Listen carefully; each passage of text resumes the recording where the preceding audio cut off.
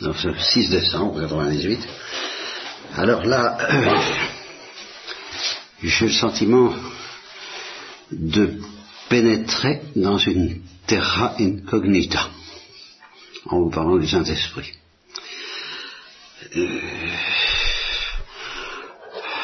On en parle beaucoup de manière très courante, en disant avec saint Paul que nul ne peut prononcer le nom de Jésus si ce n'est dans l'Esprit Saint. Nous l'invoquons parce qu'on sait bien qu'on a besoin de lui tout le temps, que rien de bon ne vient en nous sans le secours de l'Esprit Saint. Ça fait entendu. Ça ne veut pas dire qu'on est affaire à lui consciemment comme une personne en face d'une personne. C'est pas tellement courant dans la tradition chrétienne. On se met en face du Père, on se met en face du Fils, en face de Jésus-Christ, en face de la Sainte Vierge, en face des saints. On ne se met pas, à proprement parler, en face de l'Esprit Saint. C'est très difficile, c'est peut-être même pas souhaitable, parce qu'il se tient derrière nous, au plus intime, où il gémit avec des gémissements inénarrables. Ça aussi c'est dit, bon. Mais qu'est-ce que ça veut dire tout ça? Est-ce qu'il faut s'y aventurer? Mais je le fais vraiment avec crainte et tremblement, et en demandant l'assistance du Saint-Esprit.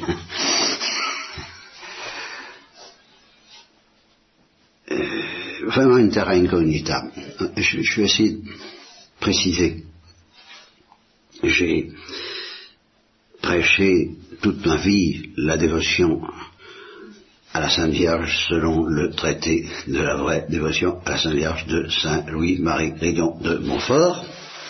Bien. Et j'ai prêché à la voix d'enfance, nous proposant d'une certaine manière comme modèle l'enfant Jésus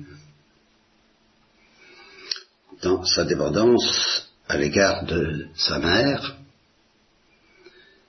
Et je signale en passant, ou je répète, parce que j'ai déjà dit, qu'il faut situer de manière extraordinairement profonde ce que Grignon de Montfort appelle la dévotion à la Sainte Vierge, puisque le premier qui a pratiqué le saint esclavage dont parle Grignon de Montfort, c'est Dieu. Ça, c'est en toutes lettres dans le traité, donc nous ne faisons que suivre l'exemple de Dieu lui-même quand nous essayons de nous rendre esclaves de Marie. C'est le Saint-Esprit qui s'est rendu esclave de Marie. Voilà déjà un premier vertige, un premier gouffre, ou une première manière d'aborder le vertige unique que constitue le Saint-Esprit. Il a épousé Marie en se rendant esclave de Marie. Alors je dirais, pour éclairer un peu le terrain, par une première lueur, c'est un gouffre, c'est une terra incognita, parce que le Saint-Esprit est infiniment plus maternel que Marie. Voilà. De sorte que quand nous adoptons une attitude d'enfant auprès de la Sainte Vierge en l'appelant notre mère, et dans les litanies de la Sainte Vierge, c'est le mot mère, mater qui est le plus dit, n'est-ce pas? Mère de toute grâce, mère divine, mère, etc., mère aimable, mère admirable, mère du bon conseil. Bon, eh bien, elle est mère, et c'est ce que plus mère que reine, dit Thérèse, alors Jésus, à juste titre. S'il y a quelque chose à faire auprès de la Sainte Vierge, c'est se réfugier auprès d'une mère. Et justement, je l'ai dit 100 fois, j'essaie de le vivre, nous avons besoin d'une mère pour affronter la vie en général, la vie chrétienne en particulier, la vie de la gloire et la folie de la croix et la vie de la gloire encore plus. Nous avons besoin d'une mère, et quelle mère plus merveilleuse que nous a donnée qu'à Sainte Vierge? Eh bien, il y en a une, à côté de laquelle la Sainte Vierge fait pâle figure. Et c'est le Saint-Esprit. Infiniment plus maternel que Marie. Pourquoi? Parce que Marie est une créature et que le Saint-Esprit est le créateur. Dieu, il fait partie tout de même du Dieu créateur, Père, Fils et Saint-Esprit.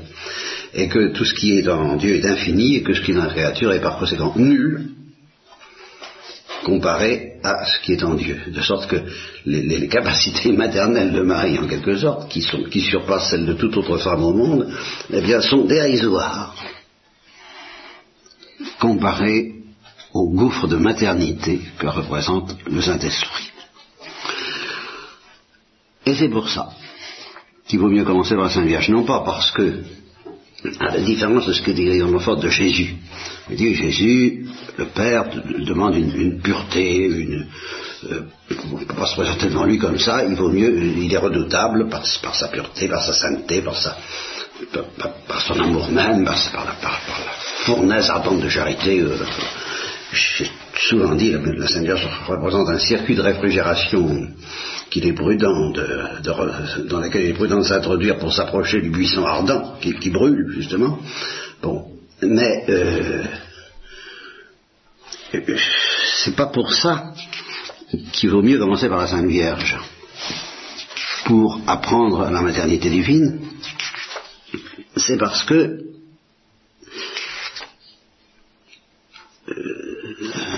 nous sommes beaucoup trop grossiers.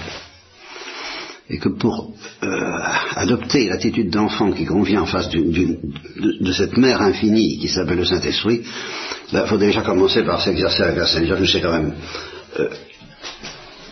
je ne dis pas plus facile, c'est pas ça. C'est infiniment plus facile avec le Saint-Esprit, mais c'est trop facile avec le Saint-Esprit. C'est justement, c'est une facilité à laquelle nous n'accédons pas. Et il y a une simplicité d'enfant dont nous sommes incapables. Alors, tant que nous ne sommes pas capables de cette simplicité invraisemblable, métaphysique, infinie, quasiment infinie, commençons par la Sainte Vierge qui nous propose une simplicité plus accessible. Non pas plus difficile, je vous le répète, mais plus accessible. Bien. Donc, première remarque, le Saint-Esprit est un gouffre de maternité infiniment plus grand, parce que divin, que la Sainte Vierge. Et c'est un gouffre d'humilité, de petitesse, d'enfance, infiniment plus grand que celui de l'enfant Jésus. L'enfant Jésus qui est pourtant l'enfant Dieu, qui est donc ce qu'on peut l'offrir de mieux, en fait d'image d'enfance et d'humilité, de petitesse. Et justement, je me disais que dans l'iconographie chrétienne, les relations de la Sainte Vierge et de Jésus sont représentées soit l'enfant Jésus, la Vierge avec l'enfant Jésus, quand c'est pas la Virgo paritora comme chez vous, moi d'accord, alors l'enfant Jésus a tellement disparu qu'on ne le voit pas, n'est-ce pas? Et c'est très bien, mais c'est déjà plus difficile, vous voyez, c'est déjà plus difficile à réaliser parce que justement c'est invisible. N'est-ce pas, cette dépendance d'esclave que Jésus a acceptée dans le sein de Marie, c'est quelque chose de beaucoup plus difficile à comprendre parce que c'est déjà plus profond. Mais alors la dépendance de l'Esprit Saint, en tant que l'Esprit Saint est un enfant infini, terra incognita. C'est un gouffre qui nous donne encore beaucoup plus de vertige que l'enfance de Dieu dans le cœur de Marie, dans les bras de Marie. En un sens, j'ai tout dit. Disons tout le positif. Parce qu'il y a aussi un négatif. Le Christ nous invite, alors d'une manière très inattendue, à faire une grande différence dans la Trinité. On a l'habitude, nous, de dire, le Père, le Fils, le Saint-Esprit, les grands mystiques, comme Thérèse d'Avila et d'autres, arrivent quelquefois à un état où ils vous diront, c'est pas la même chose d'avoir affaire au Père qu'au Fils ou au Saint-Esprit, on distingue bien. On sent très bien qu'on a affaire à des personnes distinctes, cette distinction entre les trois, c'est pas pour la vie courante. Et est-ce que c'est tellement important de faire cette distinction? Est-ce qu'il y a une telle distinction? Eh bien, le Christ en fait. Et elle est terrifiante. C'est la seule que vous trouverez dans l'Évangile avec cette force, mais justement, c'est ce que l'abbé négatif dit, quiconque blasphémera contre le Père, lui sera pardonné. Ou contre le Fils, ça lui sera pardonné. Mais quiconque blasphémera contre le Saint-Esprit, ça ne lui sera pas pardonné, il est coupable d'un péché éternel. Et Marc ajoute d'ailleurs, en passant, parce que les Juifs disaient que Jésus est possédé d'un esprit impur. Alors Jésus dit, je veux bien vous blasphémer contre moi, contre le Père, mais faites attention. Le blasphème contre le Saint-Esprit, c'est autre chose, c'est pire. Parce que c'est un tel gouffre justement de petitesse, de douceur, qu'il n'y a pas d'excuse. C'est un péché éternel. Alors cette distinction, je voudrais m'y arrêter un peu avec vous. Il y a le blasphème contre le Saint-Esprit, il y a le péché mortel contre le Saint-Esprit. Ce n'est pas la même chose. Il y a un péché mortel contre le Saint-Esprit, ça je crois. Ça n'engage que moi. Je vais essayer de vous montrer ce que c'est, mais ça n'engage que moi. Le blasphème contre le Saint-Esprit, ça engage le Christ, c'est un évangile, n'est-ce pas? Mais justement, blasphémer, c'est blasphémer. C'est faire... Et Marc précise, c'est devant ce qui est bon, ce qui est divin, est-ce que ton œil est mauvais parce que je suis bon? Alors là, ça c'est le chemin qui mène au blasphème contre le Saint-Esprit. Devant la miséricorde, on se scandalise et on condamne la miséricorde, on condamne l'Esprit de Dieu, on condamne l'Esprit Saint dans la personne du Christ, dans la personne des saints. Alors là, attention, ça c'est le blasphème contre le Saint-Esprit qui est en germe. Bon, il peut y avoir un péché mortel contre le Saint-Esprit qui n'est pas du tout un blasphème. Et je dis mortel parce que je suis convaincu qu'il est mortel. Et je vais faire appel pour ça au père trappiste, dont j'arrive pas à me souvenir le nom, qui a écrit Le Bonheur en Dieu. Il raconte sa vocation. Et il raconte comment, à un moment où il était jusqu'à présent chrétien normal, si je peux dire, il a senti une lumière. Vous voyez le moment, il y a une lumière. Alors une lumière d'une intensité terrifiante, mais et captivante, et attirante, et fascinante, et il s'est très clairement dit, si tu la regardes, t'es perdu. T'es perdu en le sens que tu as la vocation, tu n'en sors plus. Ça, alors il a été très conscient de ça. Si tu la regardes, tu vas être attiré, siphonné, pompé, aspiré, liquidé, tu vas disparaître dans le gouffre. Il sentait que cette lumière était un gouffre, avec une intensité très claire. Eh bien, il aurait pu, théoriquement, il le reconnaît d'ailleurs, refuser de regarder cette lumière, parce qu'il a très bien su ce qu'il attendait s'il la regardait. Il aurait pu. Eh bien, je dis, s'il l'avait fait, c'eût été un péché mortel contre le Saint-Esprit. Je ne dis pas irrémédiable, c'est pas un blasphème. C'est le refus de regarder la lumière, l'amour, l'appel, le murmure doux et léger, le chant du bien-aimé à sa bien-aimée, l'appel où on est appelé par son nom. Refuser de l'entendre, refuser de le voir, refuser de le regarder, dire non. Comme le jeune homme riche peut-être. Espérons que le jeune homme riche, ça n'a pas été aussi clair que ça. Enfin, s'il avait dit non, je crois qu'on ne peut pas l'excuser au nom de tous les principes théologiques qu'on voudra, je préfère ne pas les évoquer, d'un péché mortel contre le Saint-Esprit. Et alors, j'en arrive maintenant à mon sujet. Parce que ce péché, tout péché contre le Saint-Esprit n'est pas un blasphème contre le Saint-Esprit, mais tout péché contre le Saint-Esprit est mortel de soi.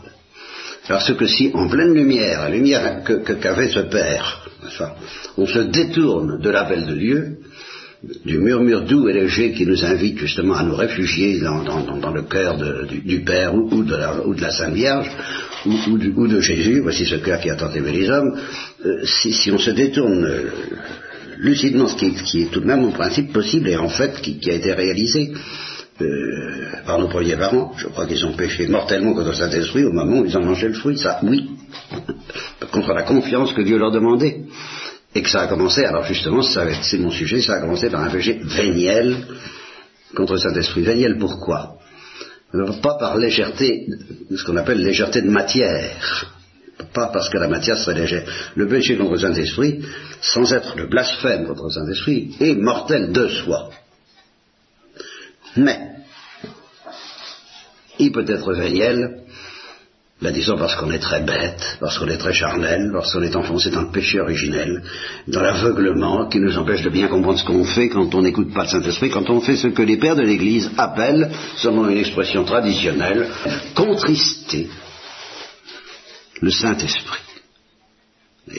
Ça n'est pas le repousser, ça n'est pas le crucifier, parce que justement, dans ce gouffre que je vous propose, au terme du gouffre, qui on contemple sur la croix, le Saint-Esprit lui-même, alors ça c'est infiniment plus crucifié que le Fils, de même que la Sainte Vierge il est infiniment plus mère que la Sainte Vierge, infiniment plus enfant que l'enfant Jésus, il est infiniment plus crucifié que Jésus. Mais ça, j'en suis pas encore pour parler de ça.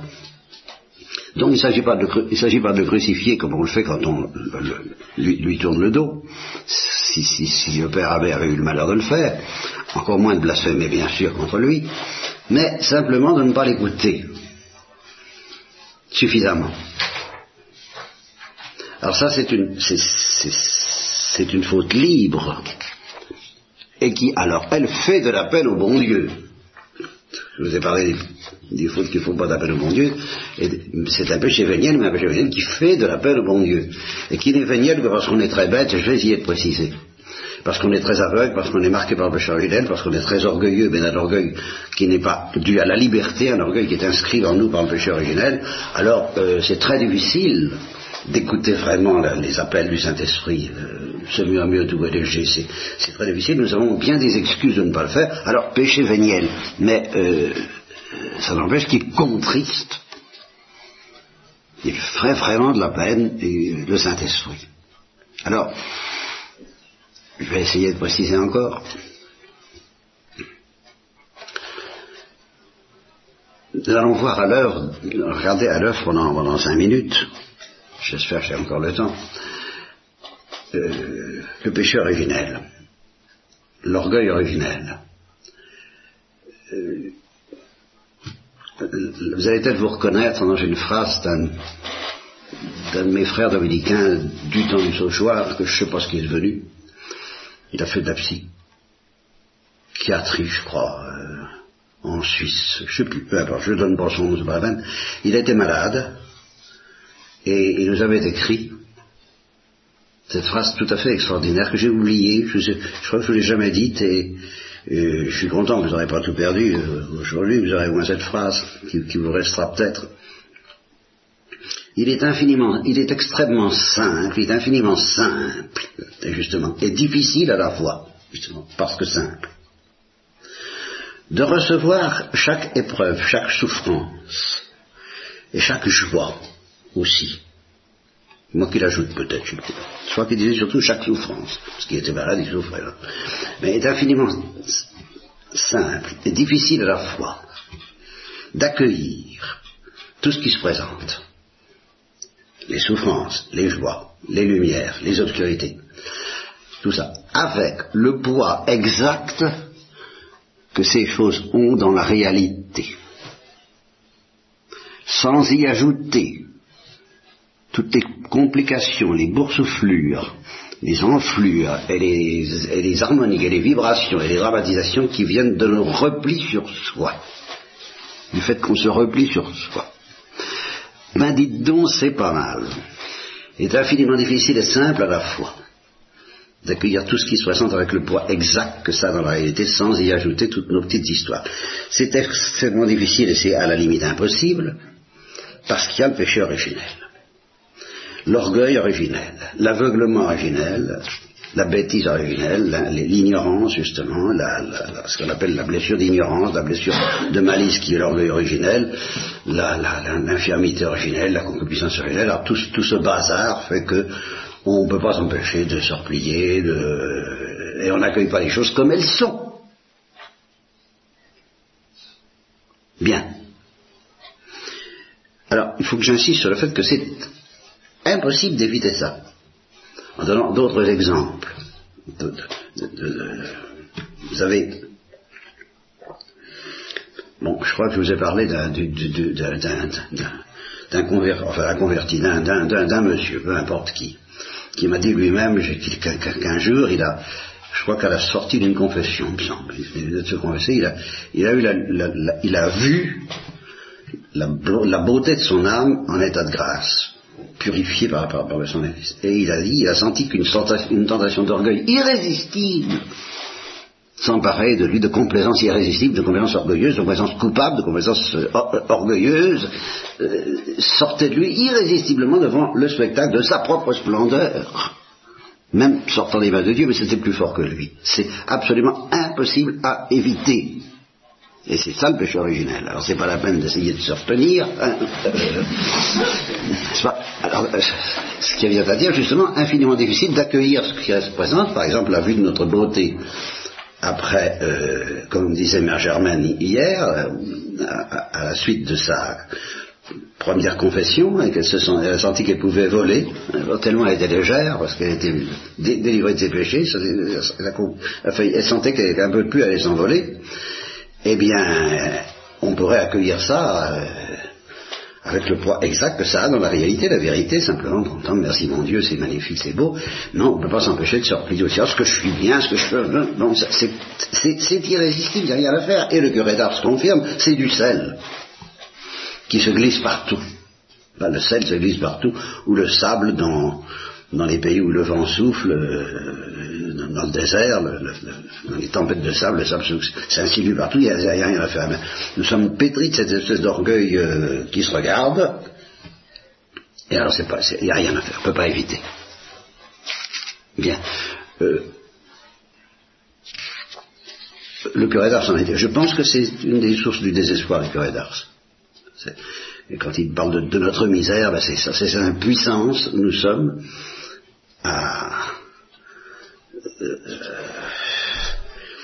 alors, autre exemple, Thérèse de l'Enfant Jésus disant, mes désirs du martyr ne sont rien. Qui peut se vanter, je peux recevoir les désirs du martyr, ça ne va pas me gonfler. Mais c'est pas possible. Et justement, le Christ dans l'imitation que disait tellement Thérèse de dire, dès que ça va bien, tu te gonfles, et dès que ça va pas, tu déprimes. Enfin, en gros, c'est...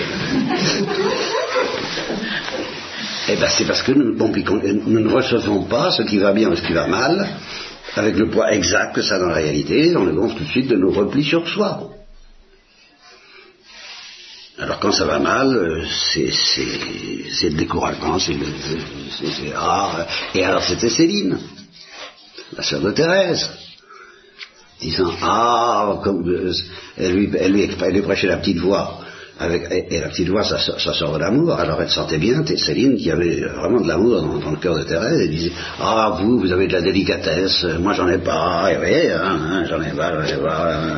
Bon. Et alors là, Thérèse essayait de la remettre justement dans le poids exact que ces choses ont en réalité, remercier Dieu d'être sans délicatesse. Ben oui, faut le faire. N'est-ce pas? Et j'ai été frappé de voir que c'était un tel drame, je le disais hier à certaines de vos sœurs, Céline et Thérèse ont connu l'extase ensemble au Buissonnet. Elles ont été sœurs d'âme. Céline a soutenu Thérèse pendant tout le temps où il fallait qu'elle se batte pour se faire aller jusqu'au pape pour rentrer au Carmel. Elle était là, elle l'a soutenue au moment où elle a failli flancher. Céline est restée 4 ans avec le désir du Carmel pour soigner son père. Et elles étaient séparées toutes les deux en inspirant quand est-ce qu'on se retrouvera, ce sera merveilleux. Et elles se sont retrouvées évidemment quand Céline est entrée au Carmel, et là le vrai drame a commencé. Parce que Thérèse était déjà maîtresse des novices officieuses, sinon officielles, et elle a essayé de la prendre en main, et Céline n'a rien compris. C'était vraiment une incompréhension des profondeurs dues au péché originel, parce que Céline se regardait comme incapable de faire comme Thérèse. Alors au lieu de regarder la vérité et l'amour de Dieu qui fascinait Thérèse, elle regardait Thérèse fascinée par le royaume et en essayant de l'imiter. Alors ça peut durer longtemps. Et je me suis fait une objection à ce sujet, parce qu'après, ça a été confirmé par très officiellement, elle a fini par dire, Thérèse, alors, elle disait, je vous ferai comprendre après ma mort.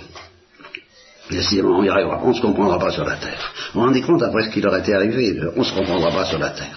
sur ces choses-là, non, le péché originel est trop lourd, on se comprendra pas sur la terre. Et alors, je vous ferai comprendre après ma mort, et Céline a témoigné, ben oui, après sa mort, elle a eu une étoile qui passait dans le ciel, et c'est Thérèse. Et elle a commencé à comprendre la petite voix, et elle en a parlé toute sa vie, et elle en a vécu. Mais ça a été sa Pentecôte, à Céline, la Pentecôte thérésienne, quoi. Elle a vraiment compris qu'une fois que Thérèse est morte. Alors je me suis fait une objection. Je vais vous le dire, depuis que je vous l'ai raconté. C'est que dans les derniers entretiens, pendant sa maladie, elles ont l'air d'être dans une intimité extraordinaire et magnifique. Elles s'appellent Mademoiselle Lily et Monsieur Toto, n'est-ce pas, il se passe c'est magnifique ce qui se passe entre elles. Alors je me dis, est-ce que vraiment il y avait un tel fossé? Eh bien, à un moment, Thérèse, qui était donc en phase terminale, comme on dit, hein, bon, des souffrances de la tuberculose au mois de juillet 97 ou au mois d'août, elle souffrait terriblement déjà. Comme disait, je crois que c'est Mère Agnès, jusqu'au mois de juillet, elle a simplement souffert des incommodités. Mais à partir de juillet, c'était des vraies souffrances, alors là, et puis, des souffrances physiques. Et à un moment, elle a été appelée ou inspirée à souffrir pour Céline. Et alors, il y avait un côté, elle souffrait à droite, je crois, et qu'elle s'est mise à souffrir à gauche, et qu'elle a appelé ce côté le côté de Céline, et ça a été terrible. Donc Céline n'a pu être convertie qu'à grand renfort tout de même des souffrances de Thérèse, c'était pas rien. Donc ça n'a pas été si facile que ça de lui transmettre la lumière après sa mort. Tout ça pour vous dire, vous voyez, le poids du péché originel.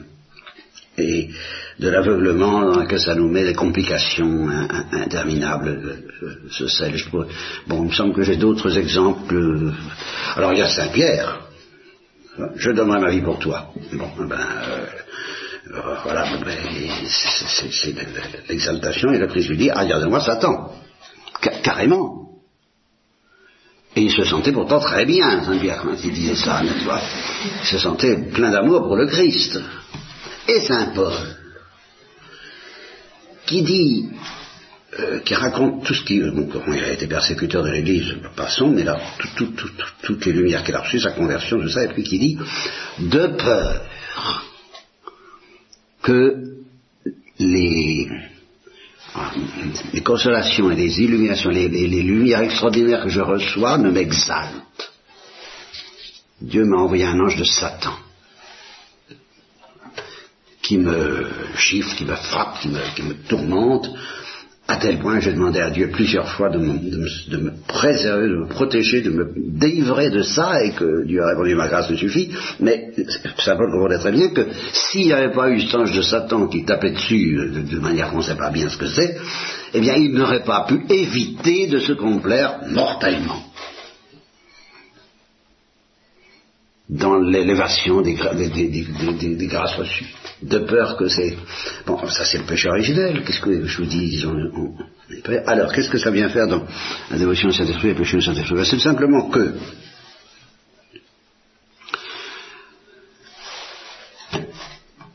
tous ces péchés que nous commettons parce que nous sommes compliqués, tordus et repliés sur nous, ne font pas de peine au bon Dieu.